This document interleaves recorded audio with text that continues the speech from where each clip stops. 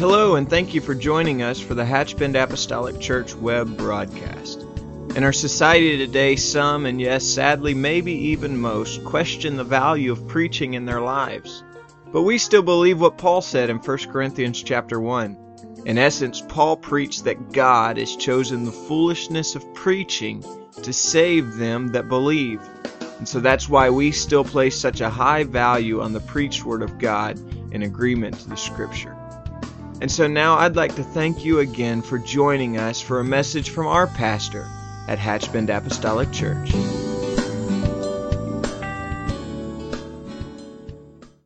Aren't you thankful that you won the battle and you're here tonight?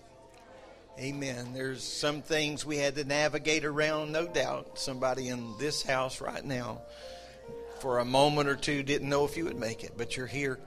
We're so thankful, and we'd never take that for granted. I'm going to ask the Lord to help us this evening as we consider His Word. We're going to pray and just go right into the Word of the Lord and ask God to touch us tonight. Lord, I love you, and I thank you so very much for the opportunity to be able to preach and teach from your Word, and ask you, God, to be more than just someone who declares your Word. I'm asking you today to help me to be a person, a man that lives your Word every day of my life, not just here and there, but I pray, God, that I will let your Word be a guiding force in my life. Speak to my heart, speak to us collectively as a church. In the name of Jesus we pray. Amen. Amen. And you can be seated, and may the Lord bless you. I'm going to be talking again this evening from the book of James. And so if you would like to go ahead and prepare to at least join me in the 5th chapter of James. I want to talk about something this evening that, and at first glance, may seem like it is not applicable to you. Because James is addressing the very wealthy. And so we may not feel like there's the very wealthy among us tonight. And so I want to try to just sort out maybe just a couple of the millionaires and talk to you this evening. Amen. No, I don't want you to disconnect just because we're talking about something and miss. There's a principle here, I think, that James is driving. Although James, of course, as we've been talking about, is writing a literal letters to literal people. And he is dealing with literal situations, absolute situations. For us this evening, I think that we can certainly understand the absoluteness of what James is teaching. But far beyond that, I think we need to see the principle of what he is teaching. In the book of Luke, I'm just going to make a couple of references to Luke. I'm going to read a little bit out of Matthew, but James is certainly in the cart here this evening. But in Luke 16, Jesus states an important spiritual principle. And in this, he says that no man can serve two masters. He said, for either you're going to hate the one and love the other, or you'll hold to one and despise the other. And then he says you cannot serve God and mammon. And the word mammon there is another word for money. And so you can't serve God and mammon.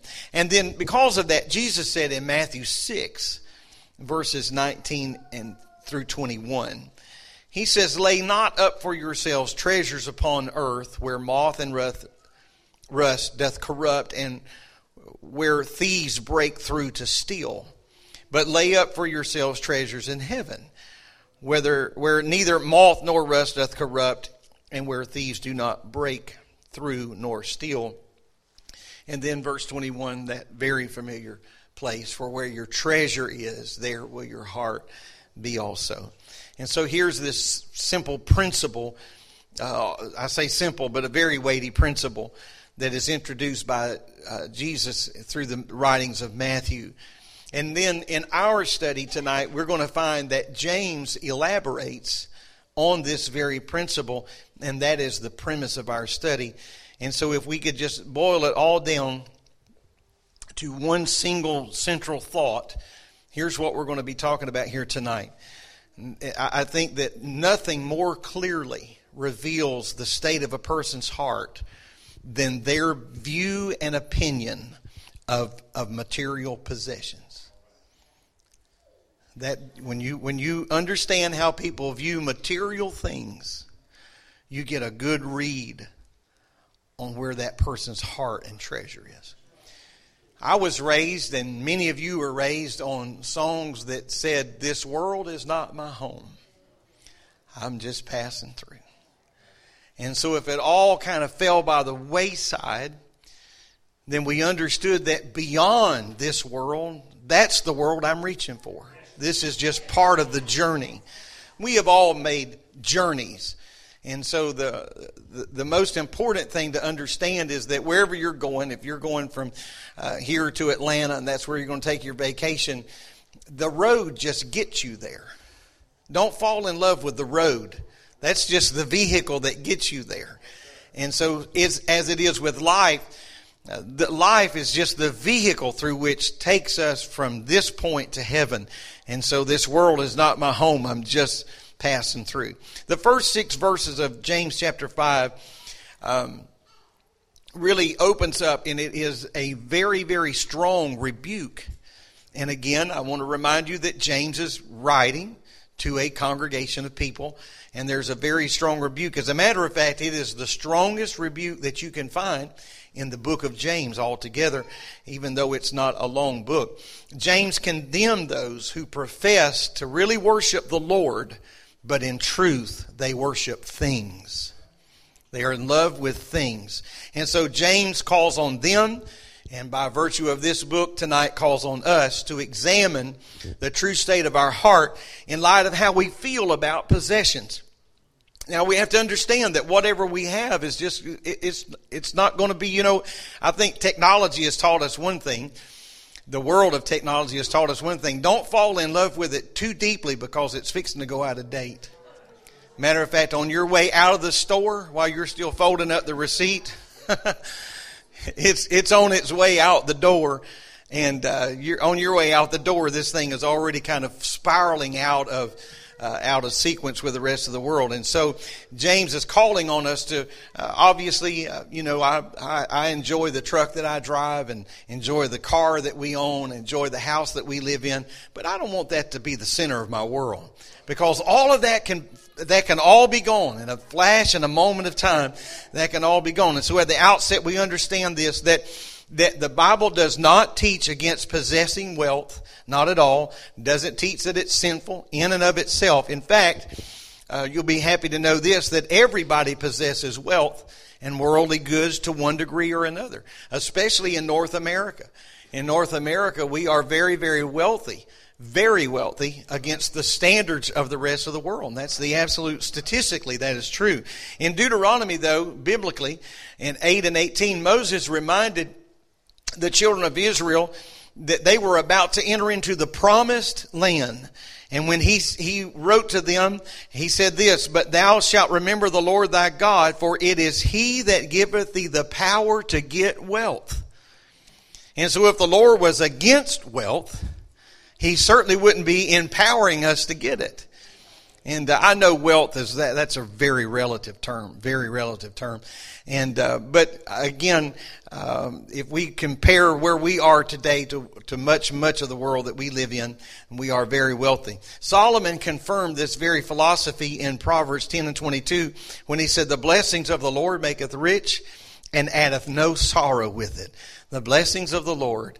Amen. And so what was wrong when James is addressing this audience, what was wrong is the same thing that's wrong today, and that is the misuse of wealth. And people many times abuse the blessings of the Lord. Primarily, James is addressing this in the church that profess to have all of their allegiance to God. We just love the Lord, but actually they worshiped wealth. They worshiped what they had, their possessions. And we'll talk about that very, very specifically as we move along here tonight. And so we just have to make sure at all times that I put nothing between me and the Lord. Nothing belongs between me and God. No matter what the Lord may bring my way. I will tell you that sometimes the devil knows how to wrap things to look just like a blessing.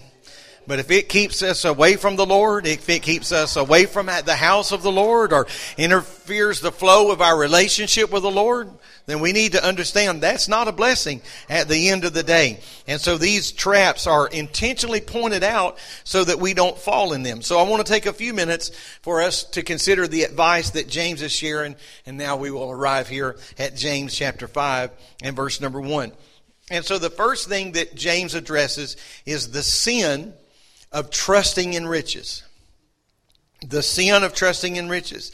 And so we go to verse number 1, James 5. Go to now, ye rich men, weep and howl for your miseries that shall come upon you. Your riches are corrupted, and your garments are moth-eaten. Your gold and silver is cankered, and the rust of them shall be a witness against you. Listen to that. The rust of that shall be a witness against you, and shall eat your flesh as it were fire. Ye have heaped treasure together for the last days. So these are very specific things that James is addressing, and I know I read quite a bit right there, but we're just going to talk about it one by one. In verse 1, James uses the same terminology in chapter 5 that he used in chapter 4. And I realize it's been a little while since we visited this, but I'll just refresh you here. When he uses the term go to now, go to now. He said that same thing in chapter 4, and that is a phrase we would say today, listen up, or hear me. We would startle somebody's attention. Look at me, look at me. And so if I were to say right now, look at me, everybody would be looking at me. And so that's what James is saying, is here to now. And so he grabs their attention, listen up.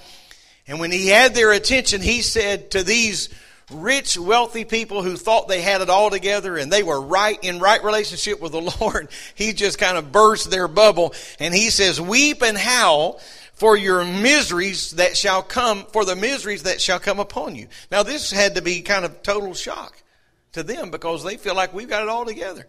We're just doing the right things. And he just kind of comes into their party and breaks things up.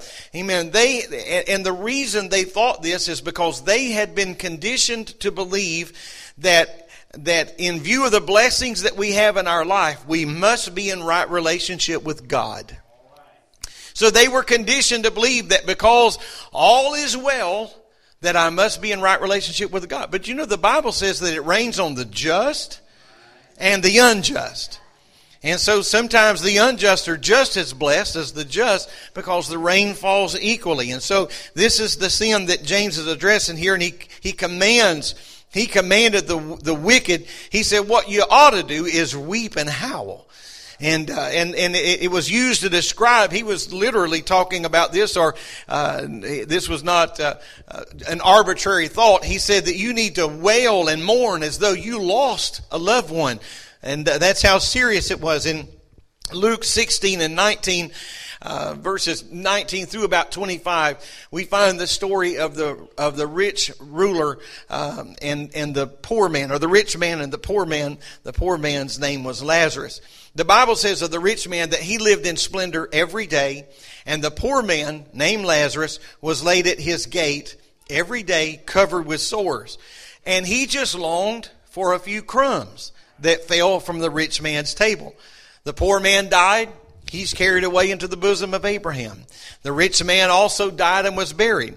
And the scripture goes on to say that in hell, or in Hades, he lifted up his eyes, being in torment, and saw Abraham far away and Lazarus in his bosom. And it was at that moment that the rich man cried out and said, have mercy upon me, and send Lazarus, that he may dip the tip of his finger in water. Now that seems like a small request, doesn't it? Dip the tip of his finger in water and cool off my tongue, for I am in agony in this flame. But Abraham said, remember that during your life you received all your good things, and likewise Lazarus bad things. But now he is being comforted here, and essentially you are now in agony. And there's the story of the rich man and Lazarus. So James goes on to describe more in verse number 2. He says, your riches are corrupted, and your garments are moth-eaten. The wealthy typically placed all of their trust in riches. And that kind of trust is misplaced trust because it can all fade away. He spoke specifically about corrupted riches. And the word for corrupted is most often translated in the Greek as the word rotted. And they were rotted or rotten. And so James addresses three main ways that people of this era defined wealth. And so he went right for where they lived. Right for where they lived. And so though we may not do all of this, I'm asking you to reach for the principles that are underlying. First, James addressed their tendency to hoard food that would inevitably rot. I just want more and more and more and more and more and more and more and more. And you're letting food rot, and there are people that are hungry. Secondly, wealth in biblical times was also measured in terms of garments. And we find even some of that today. But often these garments would be richly embroidered or embellished with jewels. And this was to let people around them know that we're people of means. As a matter of fact, in biblical times, that many of these garments would become family heirlooms. And they would be passed from generation to generation. However, placed in your garment, your trust in garments are in something that's in danger to be eaten of moths or to rot away. It's certainly not a wise thing. And so James is just plowing right through their world and destroying it. Thirdly, the third point, we move to chapter 5, verse 3, where James points out something very interesting. He said, your gold and your silver, in James 5 and 3, your gold and silver is cankered, and the rust of them shall be a witness against you, and shall eat your flesh as it were fire. Ye have heaped treasure together for the last days. Now, wealth in James's days would be measured not just in the hoarding of food or not just in costly array and garments, but would also be measured in precious metals like gold and silver. However, James said that even these seemingly indestructible commodities can all wither away, and they can be cankered. They can be cankered or rusted. Something interesting happened while my wife and I were away a few days ago. We visited a particular place where there was a hot spring, and the spring water, and you could walk around. You could walk around the border of this spring, but and just kind of see the sights there. And when we walked in the door or the entryway to talk to the lady that was there it was a state park actually, and so we walked there to talk to her and get a little bit of information. There was a pretty pungent odor in the air, and everything was pristine clean. You could just smell the kind of the cleaning agents there. It was very, very clean. But there were some things that were tarnished. And so as she began to talk to us a little bit about the water temperature and some of the minerals that were found in the water, she said, the things that are in the air, she said, what you're smelling and what you're almost even tasting are the minerals. And she said it tarnishes anything that is metal. And she just kind of had me at hello at that particular moment. I was just thinking in the air, and she said, "Well, I'll just show you something." So she hit a button on her cash register, and when the drawer came open, the coins that were in the drawer were black, and she said they were put in there today. And so she said it's in the air, and so. Yeah, I've got my hands on my quarters, I'm trying to, I want to protect all 51 cents there I got. And it was just incredible. And I noticed that then she pointed out some places in the facility that were metal or kind of would have been chrome, much like this mic stand here. And it was completely black.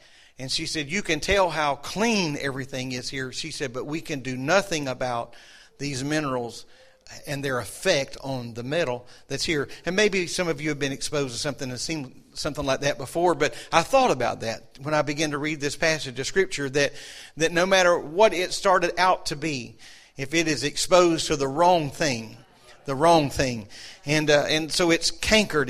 He used the word rust, and that's an interesting thing, because you would think that the coins that would have been made out of pure silver or pure gold, but he said they have become rusted, which was proof, in fact, that the coinage of that day was not pure. It was not as pure as what you thought it was, and it would rust under the right circumstances. So what you think is just right, what you think is all of that, he said, given the right circumstances, that will rust. Amen. That will rust and it will even affect your life. He said, the rust of them shall be a witness against you. You put all your confidence in this. But he said, the rust of that coin is going to be a witness against you, and it shall eat your flesh as it were fire. Amen. And so it's the right, given the right circumstances. So the point is that silver and gold will not save you in the day of judgment. What you have, what you own, what you think is going to carry you all the way through, under the right circumstances, won't carry you anywhere. It will rust and decay. The lady pointed out a few things that people had left there, had lost there, a bracelet or a necklace or whatever, things that people had inadvertently dropped, and they had kept them, and they were just a pile of just blackened metal, And so it's important that we understand that we need God to help us. He's the truth. He is the way, and He is the light. And I need His power and presence in my life. I really want to underline something here. I've mentioned it once already, but I certainly want to underline that the issue with the rich in this passage is not the possession of material goods. He is not condemning them for owning something. And so we're not being condemned tonight for owning things. It's the source of our trust. Where is our trust? I'm so thankful for everything God has ever given me in my lifetime. But I don't want to put my trust there. I don't want to put my confidence there, because it can all be gone. Just a few weeks ago, everyone in this audience right here, there was a storm barreling down on Florida, and there were everyone in this building, everyone here beyond here, but everyone certainly in this building tonight was eminently aware that everything we own could have been taken just like that. What a vulnerable feeling.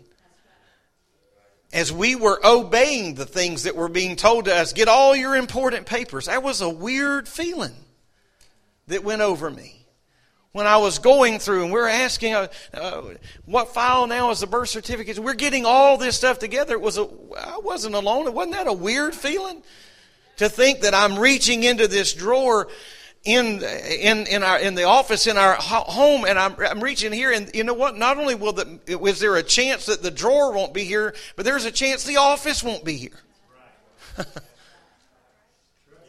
What a vulnerable thing. And you realize in a moment of time that it can just all be taken.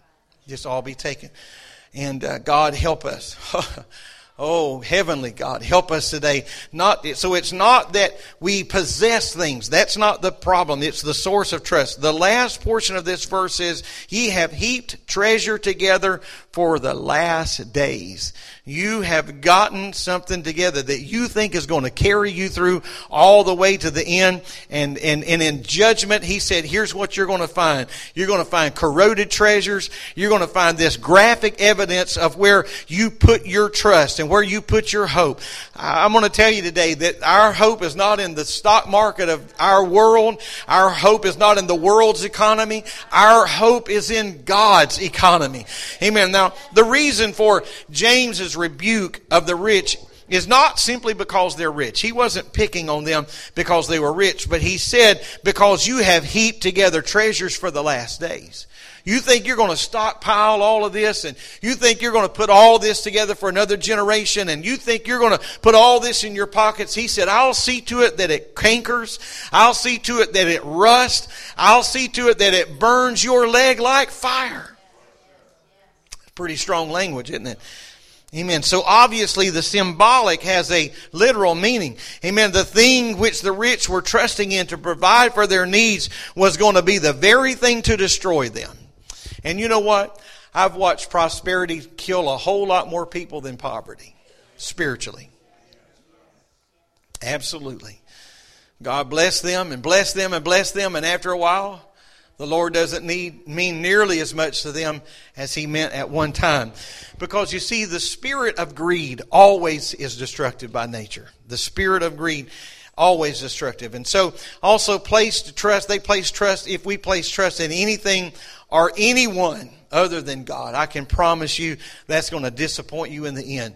God has been there when there was nobody else to be there. And God has had a word for me and help for me and strength for me in the time of trouble. The second thing that James deals with was the oppressing of the poor. And again, I want you to understand the principle here, because I believe there are principles. In Matthew 5 and 4, and I want us to kind of read this methodically and intentionally here. He said, "Behold the hire of the laborers who have reaped down your fields, which is of you kept back by fraud, crieth. And the cries of them which have reaped are entered into the ears of the Lord of the Sabbath." I'll read that again. "Behold the hire of the laborers who have reaped down your fields, which you kept back by fraud, crieth. And the cries of them which have reaped are entered into the ears of the Lord of the Sabbath." The rich that James is addressing here had hired what we would refer to as day laborers. No different in biblical days. Day laborers to reap their field. And then at the end of the day, they would either refuse to pay them for what they had agreed upon, or they would not pay them at the end of the day. Now I think it's important to understand that day laborers were an essential part of Israel's economy. They were an essential part of their day-to-day economy. So therefore, when they withheld the wages, that was strictly prohibited in the Old Testament. It was strictly prohibited to hold back the wages of a person. I mean, they had their wages, but they would try to pull some kind of shenanigans to get out of paying them what they said they owed them, or they would say, "I'll get with you tomorrow." And the Bible has a lot to say about not rendering unto somebody something when you have the means and the power to do it. Amen. I'm telling you that your pastor's in the book tonight. I really am. In the book of Leviticus chapter 19 and 13, the law said this: "Thou shalt not defraud thy neighbor, neither rob him. The wages of him that is hired shall not abide with thee all night until the morning." If I asked Brother Everett to come over to our house and cut down a tree, and I said, "I'll give you $10 to cut down that tree," that'd be a good deal, wouldn't it?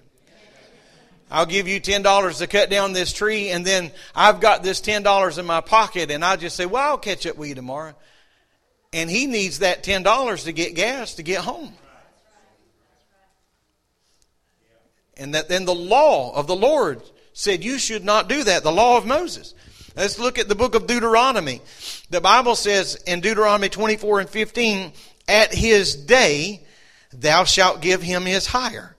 Neither shall the sun go down upon it, for he is poor, and setteth his heart upon it, lest he cry against thee unto the Lord, and it be a sin unto thee." Now, I'm going to tell you something, that the Lord has always a great passion for the poor. So leave that scripture there for a moment. "At his day thou shalt give him his hire." At the end of the day, you give him his hire. Don't let the sun go down on what you owe him, for he is poor, and he has already set his heart on it. He knows that at the end of the day he has $20 coming, or $25, or whatever it may be, and he's got his heart set upon that. And now you're going to say, "Well, I'll get it with you tomorrow, or I'll get it with you the next day." And he said, here's the danger in doing that. He's going to cry out against thee unto the Lord, and the Lord's going to hear it, and it's going to become a sin unto you. Amen. Now, we have to understand that he's talking about people that are working day by day, and they lack the security of a steady income, or the security of a steady source of income. And so they depended on their wages that day. They weren't going home and putting that in a jar. They weren't going home and tucking that under the mattress, but they were going to take that and buy groceries for that day. They were going to, that money was already spent, so to speak. And so when you defraud somebody of that, he said, don't let the sun go down on that, because when he is poor, and he's going to cry out to the Lord, and the Lord is going to hear him, and it's going to become a sin unto you. And so this was so serious that Jeremiah even pronounced a curse on those that did so. I don't have the scripture for the screen, but Jeremiah 22:13 says, woe to him who uses his neighbor's service without pay and does not give him his wages. Jeremiah said, woe. When you're reading the Bible and you read the word woe, stop. Consider that. That's what the word woe means, but you should pause and consider that's a serious thing. As Deuteronomy 24:15 predicts, the outcry of those that did the harvesting has reached the ears of the Lord. And the Lord now is going to send a curse your way. It's going to become a sin. And so it's a frightening judgment that awaits those that unjustly rob the poor. I'm going to tell you, I feel sorry today for people that take advantage of other people. Because all they have to do is tell on you. I'm just being a little bit facetious there. They don't have to tell on you because the Lord's watching. But all they got to do is cry out. And the cry of the poor is going to get the ear of God. And God said, I'll take care of that. And I'm going to tell you, when God blows on something, it's gone. Amen. When God blows on something, it is gone. The third thing that James deals with here is the sin of hedonism. And that is found in verse number 5. He said, you have lived in pleasure on earth and been wanton. You have nourished your hearts as in the day of slaughter. Now, the previous emphasis on riches and expensive garments and oppression of the poor indicates that the people addressed here are guilty of hedonism, or another word for that. That's a kind of a biblical term, but a definition of the word hedonism is the worship of pleasure. And so now when we think about it that way, we're eaten up in our society today with hedonism. So when you hear the word hedonism, don't just think that's kind of a King James thing. It's a 21st century thing. Because we are completely knocked over especially in our culture today, with the worship of pleasure. People will go to any length for pleasure. It doesn't matter what it costs. It doesn't matter how long it takes. Just pleasure. The International Standard Version of that scripture says this: you've lived on earth in luxury and in self-indulgence. My goodness, isn't that where we are today? The vein of the mindset of people today. Self-indulgence has the connotation of just giving ourselves to the pursuit of pleasure, no matter what it takes. No matter what it takes.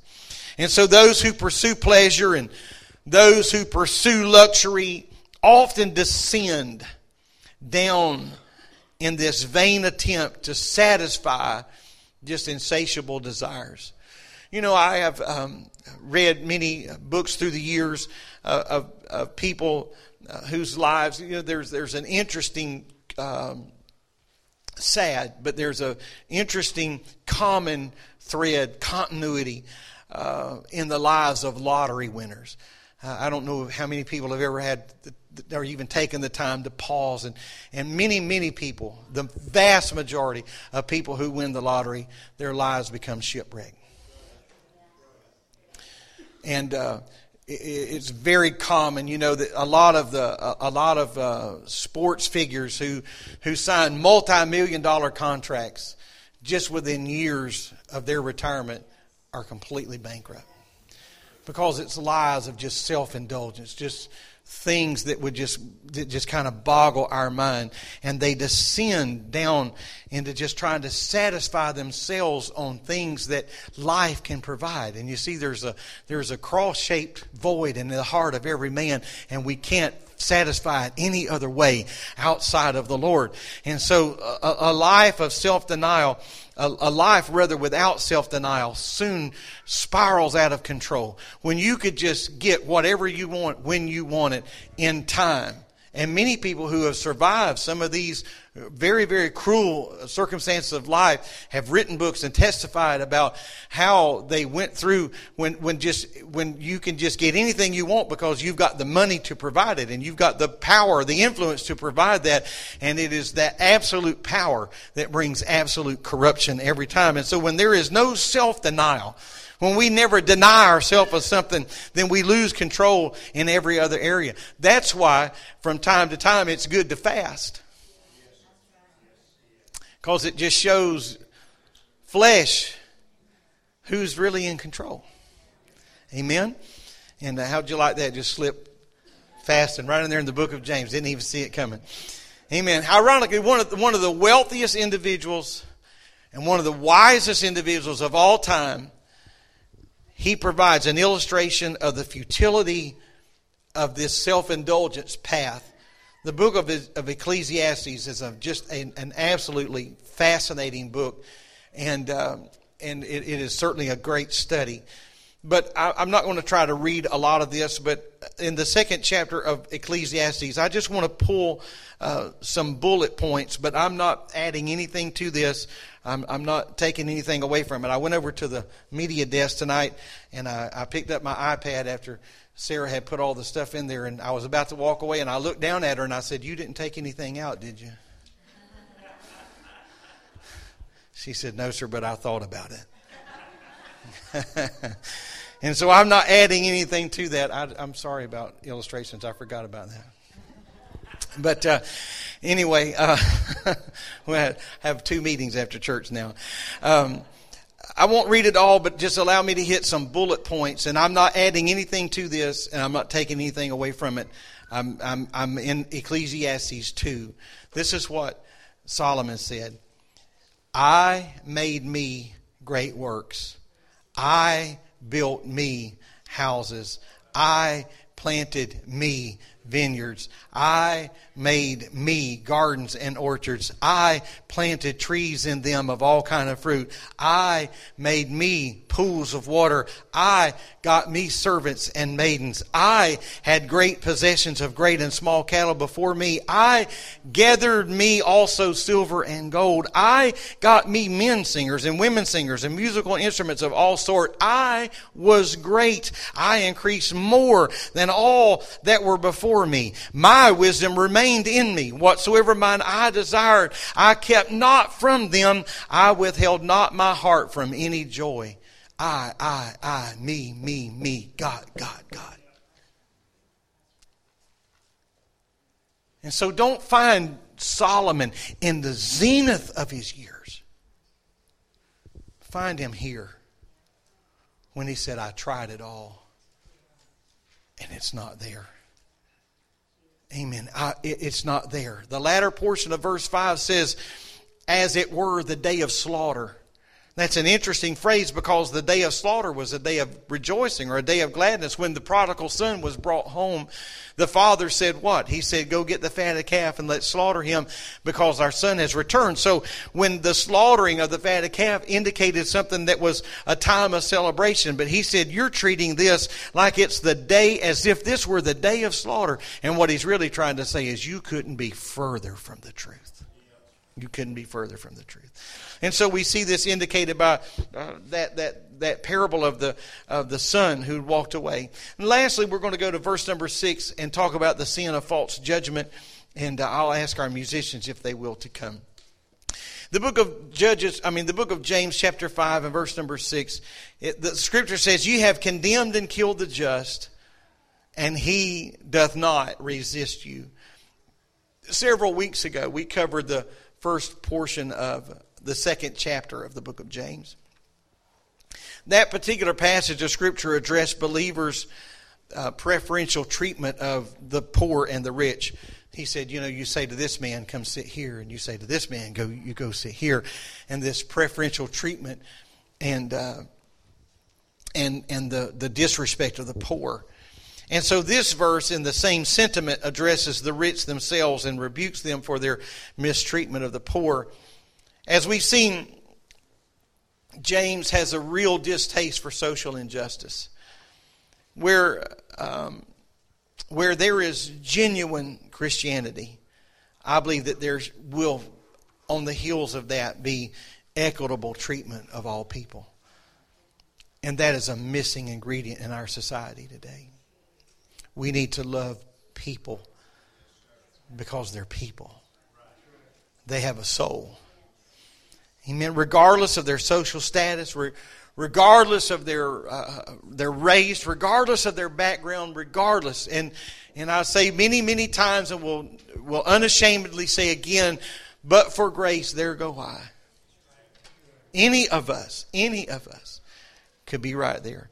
So disregarding this truth in this final progression in a downward spiral. So let's listen to now in a succinct order, if we can, to what James has already said. Having unjustly hoarded their money, they robbed their day laborers of their wages, and they spent that money on their self-indulgent desires. They went even further than to condemn and put to death just men. That's what James called them. They would kill to maintain their opulent lifestyle. I know that this sounds really far out today, and we're probably grappling a little bit to try to bring this into the context of this evening's service. But I'm going to tell you that this is a very sobering passage of Scripture, because the word condemned means you passed sentence on. You have condemned them. And sometimes if we're not careful, we'll look at our station in life and think we're a little bit higher than we really are. And that we're a little more valuable than we really are. Amen. I don't know if this is fair to say. I don't mean this in a judgmental way, but sometimes you can see people just walking down the sidewalk that you can just tell they think an awful lot of themselves. And when I was growing up, people used to say, if you could buy them for what? Let's see. If you could buy them for what they're worth, sell them for what they think they're worth, or whatever, something like that. And so it just kind of makes you see some people that you think that may, according to their heirs, may be a pretty good investment. Amen. But we need to understand that we can't pass judgment on people. I don't want to get so high and lifted up that I not realize that, but for the grace of God. Amen. Whatever I have could be gone in a moment of time. It could, absolutely be gone. But as I've often said, talking about those things, that even if we were not to lose something, we didn't lose our home and our this or that or the other. I promise you that if the doctor told you had 72 hours to live, no matter what you owned, it wouldn't matter. It wouldn't matter. The worth of that, the value of that could all just fade away. And so as we stand today, the moral of this evening's passage is this. Wealth, ever how you define that, wealth may be a blessing, and it may even be a gift from God. But there is a prerequisite to that. It's only if we remain rich in the Lord as well. 3 John chapter 2, what an important scripture says. Beloved, I wish above all things that thou mayest prosper and be in health, even as thy soul prospereth. And so I would say tonight to let the Lord bless you all that He can. And you go as high as you possibly can. But take God with you. Take God with you. Amen. Brother Mike Williams also, a lot of times I've heard him refer to educated people. He said, we need your baptized brains. I agree with that. We need your baptized brains. And you go as high in this world as you possibly can. Take the Lord with you. But the moment that you can invite the Lord into any portion of your life, amen. If you had to go into a board meeting and say, now, Lord, you're going to have to sit outside here because we're going to have to make some unscrupulous decisions. That's the day. That's the day that we need to tender something. and say, you know what, I'm out. Amen. So, Lord, help us to take you with us. Praise God. Let's worship the Lord. Can we do that? I love you today, Jesus. Thank you, Jesus.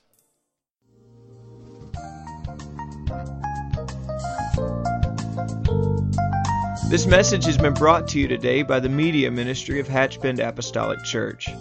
We pray that it's ministered to you in some way, and we'd like to take this opportunity to invite you to join us in service here at Hatchbend Apostolic. Our Sunday services begin at 10 a.m. and our Wednesday night service at 7:30 p.m. For any more information or to speak with our ministry staff, please feel free to call our church office at 386-935-2806, or you can visit the contact link here on our website. Again, thank you for listening, and we pray God's richest blessings on you and your family.